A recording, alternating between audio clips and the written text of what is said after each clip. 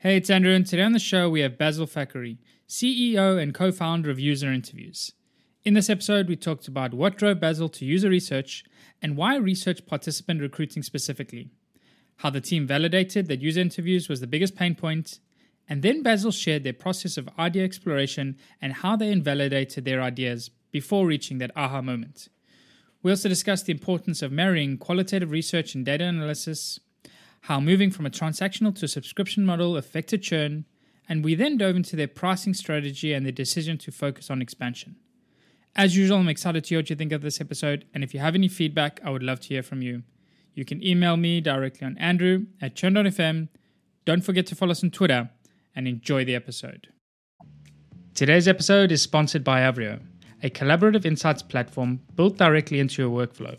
With the browser extension and web app, Avrio provides a new way to capture and share data analysis, user research, and learnings directly in context with your team. From data dashboards, Google Slides, and Slack threads to inside of apps and team members' heads, Avrio captures all of your insights and creates a single source of truth. Visit avrio.com to learn how you can maximize your team's collective knowledge with Avrio.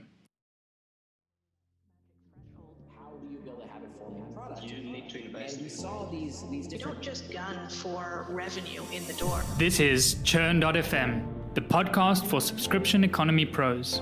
Each week, we hear how the world's fastest growing companies are tackling churn and using retention to fuel their growth. How do you build a habit-forming product? We crossed over that magic threshold to negative churn. You need to invest in customer success. It always comes down to retention and engagement. Completely bootstrapped, profitable, and growing. Strategies, tactics, and ideas brought together to help your business thrive in the subscription economy. I'm your host, Andrew Michael, and here's today's episode. Hey Basil, welcome to the show. Thank you. Happy to be here. It's great to have you. For the listeners, Basil is the CEO and co-founder of User Interviews, the fastest way to recruit research participants for product testing and UX research. Prior to User Interviews, Basil started his career out in media and moved on to being an analyst before diving into entrepreneurship. So my first question for you, Basil, is what drove you to user research and why research participant recruiting specifically? Yeah, we took the scenic route here. So me and my co-founders actually started a different business. It was a terrible idea. It was a mobile app for hotel services. And we didn't actually talk to any users before we came up with the idea. So because of that, we weren't solving a user pain point, and we grinded away on that for a year. And eventually we stuck our heads up and realized, hey, we should talk to customers because we're not getting the traction we wanted. When we started doing that, we found that there's really a core value problem with that initial product. So we were trying to figure out another idea to build.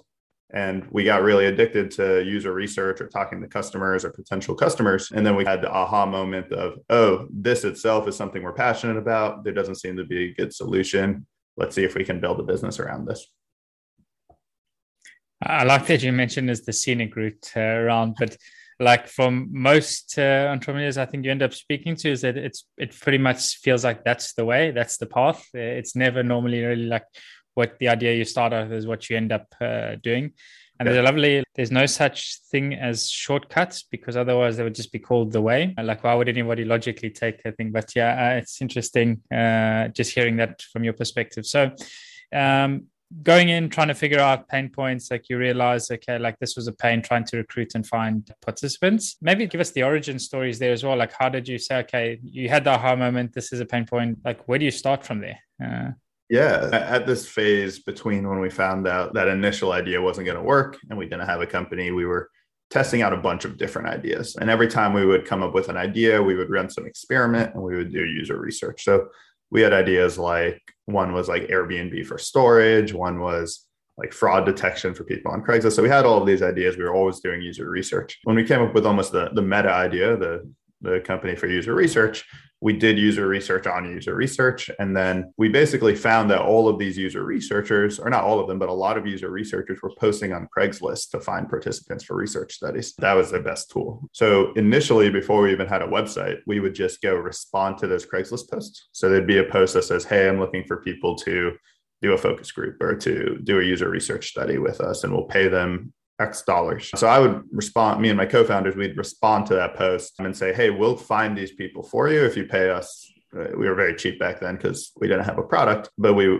And then they would say, yeah, of course, like we hate doing this. This is our least favorite part of our job. I'm a product manager, I'm a designer, and I'm spending all day posting on Craigslist and doing all these logistics. So we were able to get clients pretty quickly, even before we had, once again, a website, a product, or anything. And then we started building the website, building up an audience, automating all the different workflows around that as we scaled up. Very nice. I love it. It's like the unbundling of Craigslist. Again, like I'm sure there is somewhere like this map of all the businesses that have been born out of like unbundling Craigslist. It's just unbelievable how one sort of site has given room to so many different ideas and businesses, and seen as like a way as well, an entry path. I think you mentioned Airbnb as well. If I was recently reading the story, I think Airbnb as well started pretty much that way as well, calling Craigslist and using it as a way to get early traction. Yeah, we saw two like stereotypes for coming up with a business. One was the unbundling of Craigslist, and the other was if you see people in a company hacking together a solution, like that's probably a good sign. And we saw that they'd use Craigslist and they'd have an Excel where they were managing everything. And then they'd use some sort of calendar tool to schedule and some sort of mail merge. And they'd go get their gift cards from Visa or Amazon. And we were like, you're using 6 tools and Craigslist for this task. There's probably room there for someone to integrate them and just make it a better tool overall. Make it work.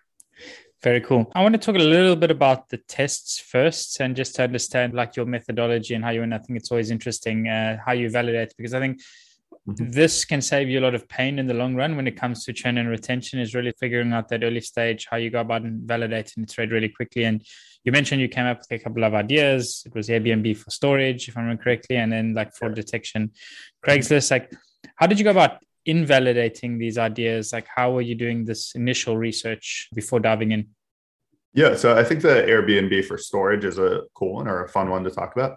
So that the idea there, as I claimed, is basically there's people with basements, attics, all the space, and there's people looking for public storage, which is a huge market. And we thought, hey, maybe instead of going to a storage center, you could say, I'll pay my neighbor $50 to store my bike, or I'll put my boxes in this attic. So sharing economy trend, but for storage. And that market has a supply and a demand side, right? The supply side are the people with the extra space. The demand are the people that want to store stuff in that extra space. So we did an experiment for the supply side that actually came back positive. So our experiment was we would basically go onto Airbnb, message everybody we could, and say, hey, we're coming up with a startup. We want to store, I think we said like a bike for $50, something like that. Would you be willing to do this? And we got 10% of people responded and said, oh yeah, we'd love to do that. So if 10% of Airbnb supply is responding off the get-go, you're like, that's a pretty good signal that there's supply there. And we basically did that until Airbnb kicked us off. That was the quantity we got to. So we felt actually pretty confident about the supply through that experiment. For the demand side, we did more user research. We talked to a bunch of people that basically had used storage before, and we tried to figure out, hey, how did you choose the provider? And basically we found that it came down to 3 things. Everyone was choosing based on price, based on convenience. So like how close was it to you? And then based on security. And we had an aha moment that we didn't think we could win, because convenience was going to be a toss up. Like it might be closer to you if it's someone in your neighborhood, but it's not going to be open 24 hours. You're going to need to coordinate with them. So we weren't sure we could beat inconvenience. We thought it would be pretty tough to say it was going to be more secure in someone's house than in a public storage facility. We just didn't think we could win there. And then pricing, we might have been able to win on, but the pricing was already low. I mean, at this point, we were coming out of a failed startup. So we didn't want to go to another one unless we had really high conviction. Yeah. And just based on that user research, we didn't have conviction. So that's why we decided not to go forward. Nice. It makes sense, because at the surface, it does sound like an interesting concept and idea, but now that you lay out this, I can see those in my mind. The other thing I was also thinking in the sense, would I actually trust my stuff at some other random person's house? But obviously not in the market at the moment for this. Not a great person to speak to. Cool. So this was like the methodology, then trying to figure out and understand, is there supply, is there demand? Like you can see similarities now in the marketplace as well, I think, that you're creating.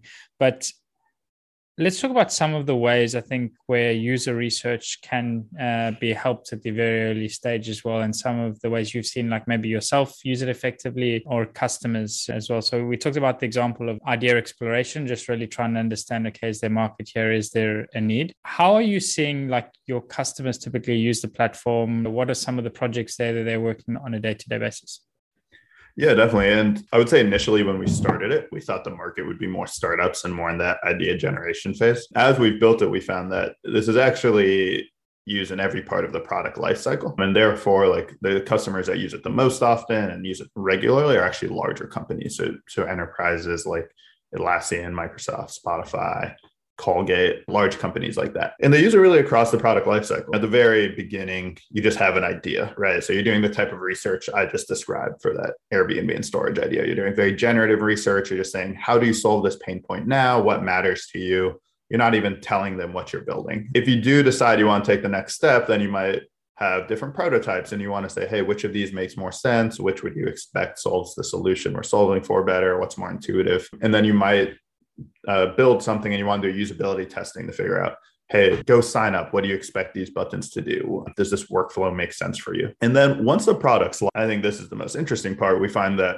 customers really want to be in constant conversation with their users to figure out, hey, who else in your team would get value around this? What are the other tools you're using? Or, hey, I want to talk to people that don't use us that chose a competitor. Why did you choose this competitor? Did you look at us? What's the difference? At the end of the day, I think of user research as a very broad type of information gathering. And I think it's very similar to your product analytics team. You can use it to answer all sorts of questions, but it's just a different tool for qualitative insights.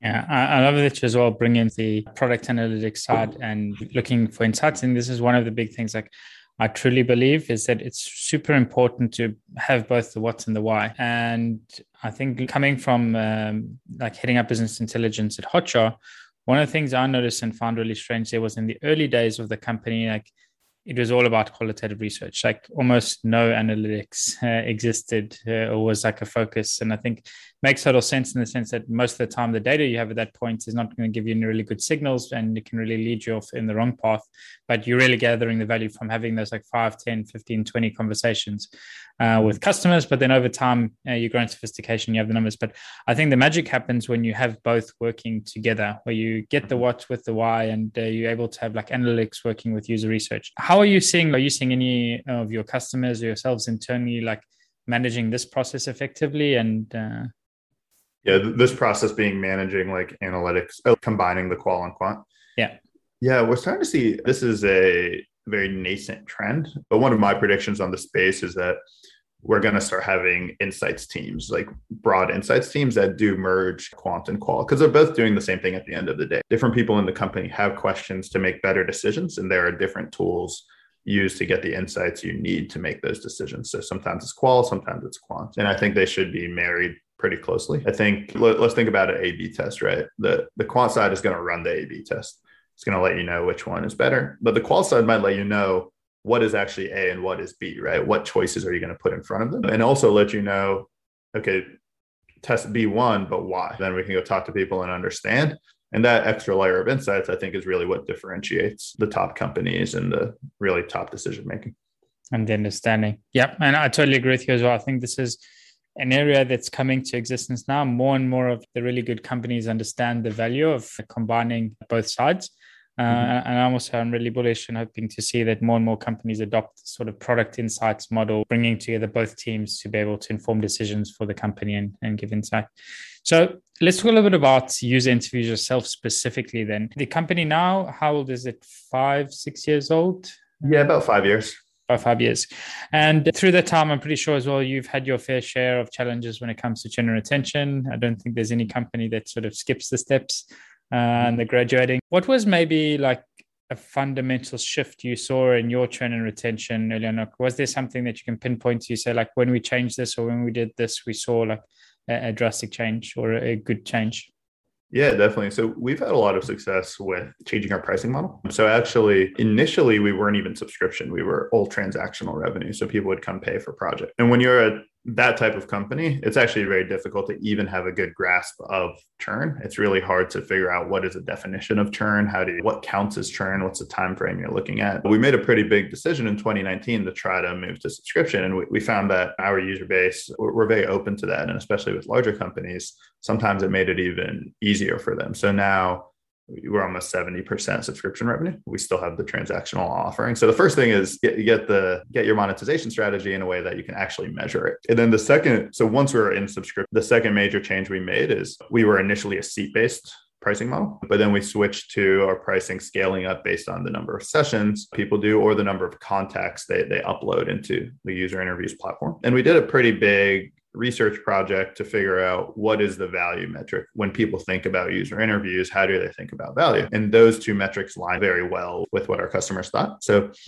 when your pricing model is tied to value, then people feel like they're paying the right amount. Especially with us, seat-based, and it makes sense because we had many different personas. So we had a product manager versus a user researcher will do a very different amount of research. So it didn't really make sense to charge the product manager the same amount. But when you're tying it just to the value they're getting, then people are very comfortable with that. So that was huge for us. Yeah, makes a lot of sense. And let's dive into this in a little bit of detail, because I think it is a very interesting topic, and 100% as well, like aligning the pricing model with the value metric that you deliver is an excellent way of framing the product right. It also opens up opportunities for expansion effectively. So the more your customer uses the product, the more successful they are, the more successful you are. I think it's beautiful. So how did you go about doing this research? So you mentioned like you're trying to figure out, okay, how should we price? What should the model look like? Talk us through the steps that you took to get there. Yeah, I'll give a shout out to my VP of marketing, Aaron, who took the lead on a lot of this research. But we did a major survey, both to existing customers, previous customers. We did a lot of qualitative research. The survey had a list of kind of like standard questions on really just being upfront and saying, how happy would you be or how disappointed would you be if user interviews wasn't there anymore? What is your value metric? Which of these price points, like to you, seems underpriced, regularly priced, overpriced? We took a very upfront approach with that survey. And then the qualitative research, like the more in-depth interviews, really helped us understand the mind frames and the difference between different segments. Yeah, sorry. Once we did that research, then, like you mentioned, that really opened us up for expansion also. And when you think about net churn, you have two choices. You can really focus on gross churn or you can focus on expansion. And we initially made the decision to put a lot of effort into expansion because the benefits of expansion compound in a way that can make it really overwhelm gross churn in a positive sense. So that was like another big focus and another thing that this pricing allowed us to do. Allowed you to, yeah. So you mentioned the interviews, you did them with like current and past customers. Did you use panels at all for this as well? Yeah, so we dog food our own product all the time. So we have one product called Research Hub, which manages your internal panel. So it allows you to upload your own users into basically like a CRM for research and then automates the workflow of reaching out to them. We use Research Hub when we're talking to our own users. Our Recruit product lets you recruit other users, and we use that also to find user researchers and product managers to do this research with. Nice, yeah, because I think when it comes to like pricing and packaging research, there's an inherent bias in your current customer base and asking questions like pricing sensitivity, like what would you expect to pay? It's super biased in my opinion when it comes to this because they've already got a baseline, they have an expectation. But speaking to a panel for something like this, I think is really valuable because what you're really looking for is what is the market value of your product? Like somebody who's not a customer, who's potentially evaluating something like your product or service, to them, what is it worth? What would they be paying for? And I think like for this, like Price Intelligently has some great frameworks in place as well. I similarly all worked with them at Hotjar for their pricing and packaging we did then. I don't think they do much on the internal customer side of things, but I think you need to have everything to get a full picture to have an understanding. But this is one use case, I think, for the panel side of things. It is really powerful in getting a sense of like how the market sees the product itself. Definitely, yeah. And we relied on the Price Intelligently content a lot to help come up with our strategy. So we think they have great content. And I agree. I think when talking to existing users, it's value.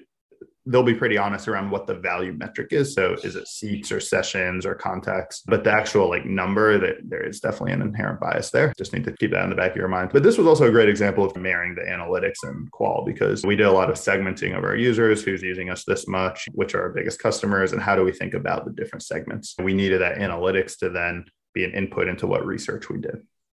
Yeah.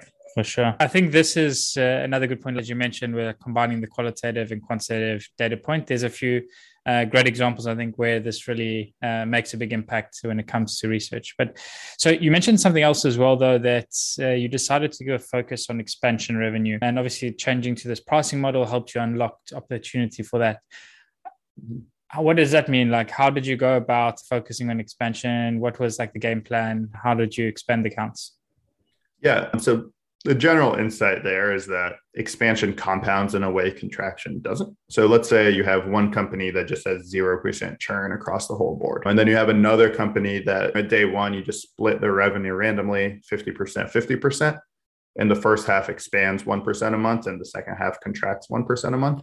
That second company will end up a lot bigger than the first company. So the benefits of having any segments expanding are very strong. And they, once again, they compound and they grow over time. So because of that, we wanted to make sure that we had a strong expansion motion. Really, once again, we did a lot of segmentation. We figured out, okay, this part of the market, these types of customers have the highest potential for expansion. And then we did a lot of stuff around, we split up our sales team and had people focus specifically on expansion. That became a high level company OKR, and we were able to be successful with that. And so what it sounds like, and it makes perfect sense as well, in the sense that specific segments are going to be better and more ripe for expansion. And typically you see this if you split your business like between SMB, mid-market and enterprise, like you would see expansion coming from mid-market and enterprise, and predominantly like the churn being dragged down by SMBs. I'm assuming this is the case in your side as well. Then from there, like you mentioned, sales would split their efforts. So instead of going after like new business, you started splitting that up and seeing, okay, how can we expand and grow the existing business, correct? Do you see like any timeframes that things are working? Like how did you understand when it was right for the sales team to go back to their customer? How did you set that up? How did you automate parts of it? Yeah, a lot of this really comes back to the pricing change we did where it was now based on sessions. So we were able to see just, people are pacing ahead of the sessions that they bought. We're seeing an acceleration in sessions. So we knew they were getting value from us. And they've always been very easy conversations where we're saying, hey, you expected to use this much.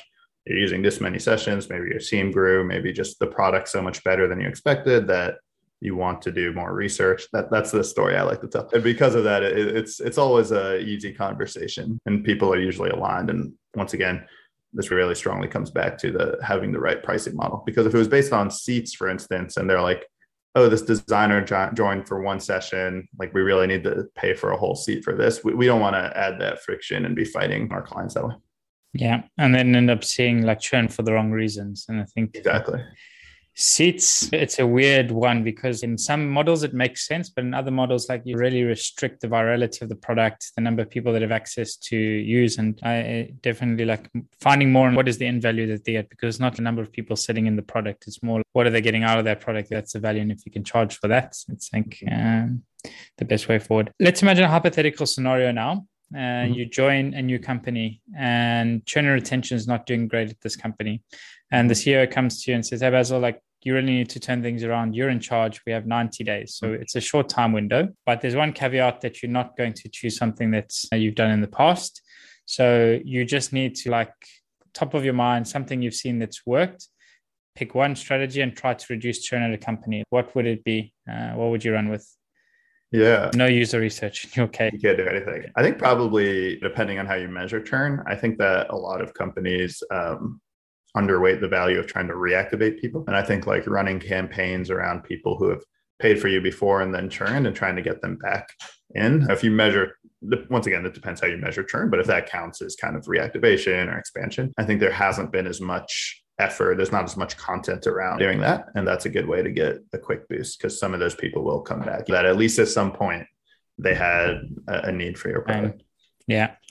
Interesting. What's one thing that you know today about churn and retention that you wish you knew when you got started with your career? There's a pricing thing. There's also just how like insidious churn is and how much it should be a focus from day one. I think a lot of it, and maybe this is just the way it has to be, but when you first start a company, it's just like acquisition and you don't really think about engagement. You don't think about, or most founders, especially first-time founders, you get addicted to like the new logos. You're like, oh, I just got this logo, and you keep the logos up on your website, even if they haven't used you in 6 months. You just want to keep saying you have these new logos. And I think if I was going to start a company again, I think I might even go slower on the acquisition and focus on the initial customers, just making sure the engagement was super, super high and then focusing on scaling. Yeah, I definitely agree with you. This is one of those things. And I'm also not sure I'm split on if it's like a necessary evil in the beginning, because in one aspect, if you're just really focusing on acquisition, you're maximizing the learning you have from a larger pool of people and it has its benefits. But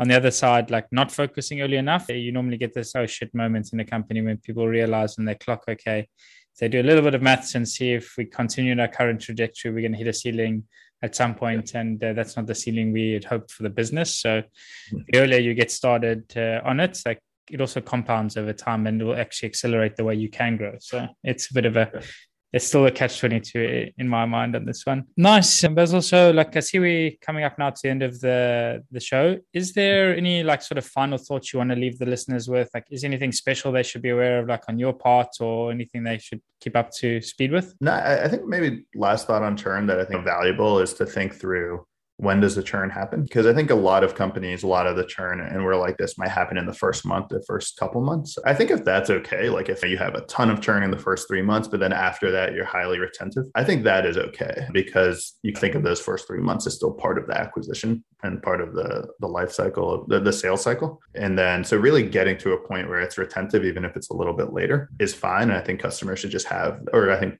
people should just have the knowledge of how their kind of like customer journeys are to know that.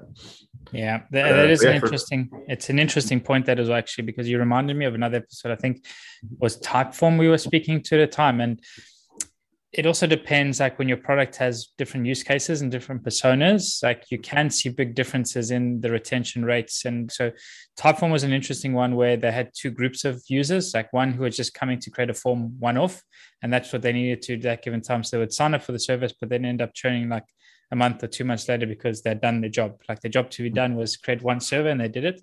And they get it. And maybe I could draw some parallels in your case. Like they come for one specific, they sign up for a couple of months and they churn because that project's finished. Actually, Hotjar was very similar to this as well, thinking back. But then like you do have obviously the segment of users that are really like the ones who are coming in the long term. And that's typically sometimes how you can see. But this you understand like from user interviews, from diving, like the data will tell you one thing, like you're seeing like a 60% whatever drop off month 2, but knowing why that is, I think that's where you need to dive into the weeds and speak to customers and understand that for sure. And it is, some of it is acceptable because it pours fuel on the fire to grow faster, to get more of those that are going to keep you going longer and staying after that 3 month. Yeah, exactly. Nice. And how can the listeners keep up to speed with your work? And yeah, definitely. We have a lot of content. We have an active blog. So if you go to userinterviews.com, we have a lot of resources on how to do user research for different questions, how to set up user research teams, what tools to use. I'd recommend just going to userinterviews.com if you have any questions about qualitative insights or user research in any way. Very cool. But yeah, we'll definitely add those all to the show notes as well. And Basil, thanks so much for joining today. It's been a pleasure hosting the show, and I wish you best of luck going forward. Awesome. Thanks, Andrew. Thanks. Cheers.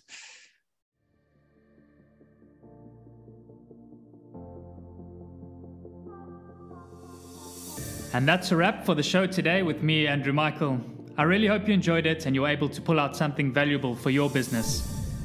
To keep up to date with Churn.fm and be notified about new episodes, blog posts, and more, subscribe to our mailing list by visiting Churn.fm. Also, don't forget to subscribe to our show on iTunes, Google Play, or wherever you listen to your podcasts. If you have any feedback, good or bad, I would love to hear from you, and you can provide your blunt, direct feedback by sending it to Andrew at churn.fm. Lastly, but most importantly, if you enjoyed this episode, please share it and leave a review, as it really helps get the word out and grow the community. Thanks again for listening. See you again next week.